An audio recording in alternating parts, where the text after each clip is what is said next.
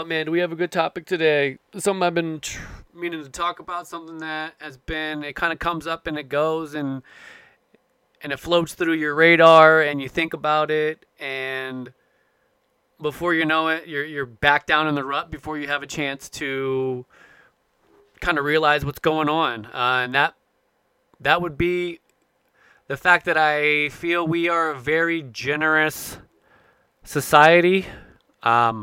I say that with sarcasm because we give away our energy to the world without even realizing what we're doing. We allow people to come in and out of our space daily and rob us of the energy that we may or may not have planned to use that day on something productive. You get in a conversation with someone or you read something and before you know it, your whole attitude changes. And now you can't be that productive person that you're trying to be. You can't follow through with what you had set up for your day. I got an email today, and I don't know what day this is going to come out, so we're just going to leave it at that. And it kind of goes over that. Stop wasting your energy on people and things that don't help you get to where you want to go. Don't allow that person or that thing in your space to drain you, because there are individuals out there who they need that to just get through their day. They need to suck the energy out of somebody else in order to almost bring them down to their level so that they can feel better. So it's almost like, oh, well, I can't get myself up to the level where you are, so I'm going to bring you down to the level where I am so that I know that we're at the same place, that you're not going to outshine or out-succeed me because I'm going to pull you back down to where I am. And that happens a lot in our world. It happens a lot with, scrolling through social media or trying to read the news, trying to figure out if what we're being told is what's actually going on. And you just allow that to just drain away all of that energy that you woke up that morning with and you were ready to go, ready to handle what you need to handle. And before you know it, you're halfway through that first cup of coffee and you just don't have the same drive. You don't have the same mentality that when you opened your eyes and you were ready to attack, or when you put your head on the pillow the night before and you had it all planned out, that tomorrow I'm going to handle X, Y, and Z.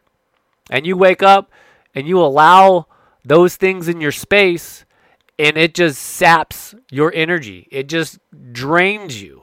And my question is, what are some things that you can do without, putting yourself in a bubble and blocking out the rest of the world, which is what we need to do in a sense. But at the same time, what are some things that you can do to handle the things that you need to handle and still combat the negative Nancy's, the energy drainers in your life?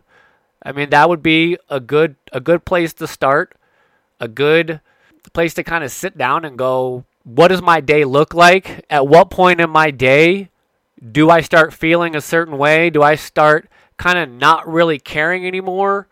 What time of day do I just kind of give up on the list or stop really caring about being productive and I just need to get to the end of the day so I can get back in bed and get some sleep? I mean, a lot of the things that we do and say, they aren't in alignment with the person that we're trying to become. We sit down and we draw out who we think we want to become or where we want to go. But then when we actually try to put, oh man, I'm like confabulated, baby. Come on, speak, dude. When we try to act out and put action to the things that we see for ourselves in life, we tend to include what other people think. We tend to put value in what somebody says about us without even thinking, without even trying to understand that you're capable of doing anything you want to do. You just have to shut out the noise. And that includes close friends, family, all of it. Because those are probably the biggest issue is trying to explain to your closest loved ones what you want to do, where you want to go, because they out of love, they're going to try to put you in a position because they don't want you to get hurt. They don't want you to fail. So they're just going to tell you that you're fine the way you are. Don't do it.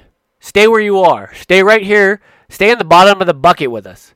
And instead of realizing that you're trying to raise everybody up, you're trying to bring the entire family up, but that doesn't get received the way that it should sometimes.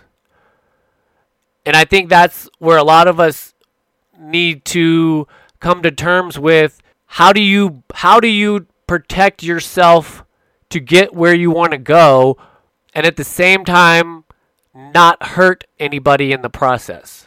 How I'm literally trying to think this through right here, so this is going to be a little delayed. How do we push through that roadblock without tearing apart those that truly love us? Where does that journey begin? And what kind of process do you take to get through that? Because off the top of my head, I mean, you could just say, well, you just go do it. And you don't worry about what they think. And you just show them. And you're right. That's a great way to handle it. But at the same time, there may be a situation where your timeline isn't going to be your friend. It may take longer, so that's going to be a longer wear. It's going to wear down on those who supposedly are trying to help you. I mean, I guess there's one thing to keep in mind is as you go through whatever journey it is that you're on, you have to remember that not everybody has your best interest at heart. Not everybody is on your team. Not everybody wants to see you win, and that's where you kind of have to do a little detective work to try to figure out, who's on your team, who wants you to succeed, who should you give your energy to, who should you allow in your space. And that's a very difficult thing when you're first starting out. That's a difficult thing to try to sort through who to listen to and who not to listen to, who's going to give you the information that is going to open that next door, and then who's going to just sit there and try to delay you and hold you back and keep you from going through whatever door is the next door for you. So I think we all need to kind of just take a moment and take a step back and look at the world with, a 30,000 foot view, so to speak, and kind of look at your landscape, whatever your life looks like, whoever is in it, who's ever trying to come into your life. Listen to what they're saying, but at the same time, you also need to watch what they do, because actions will always show you more than what somebody's words are telling you.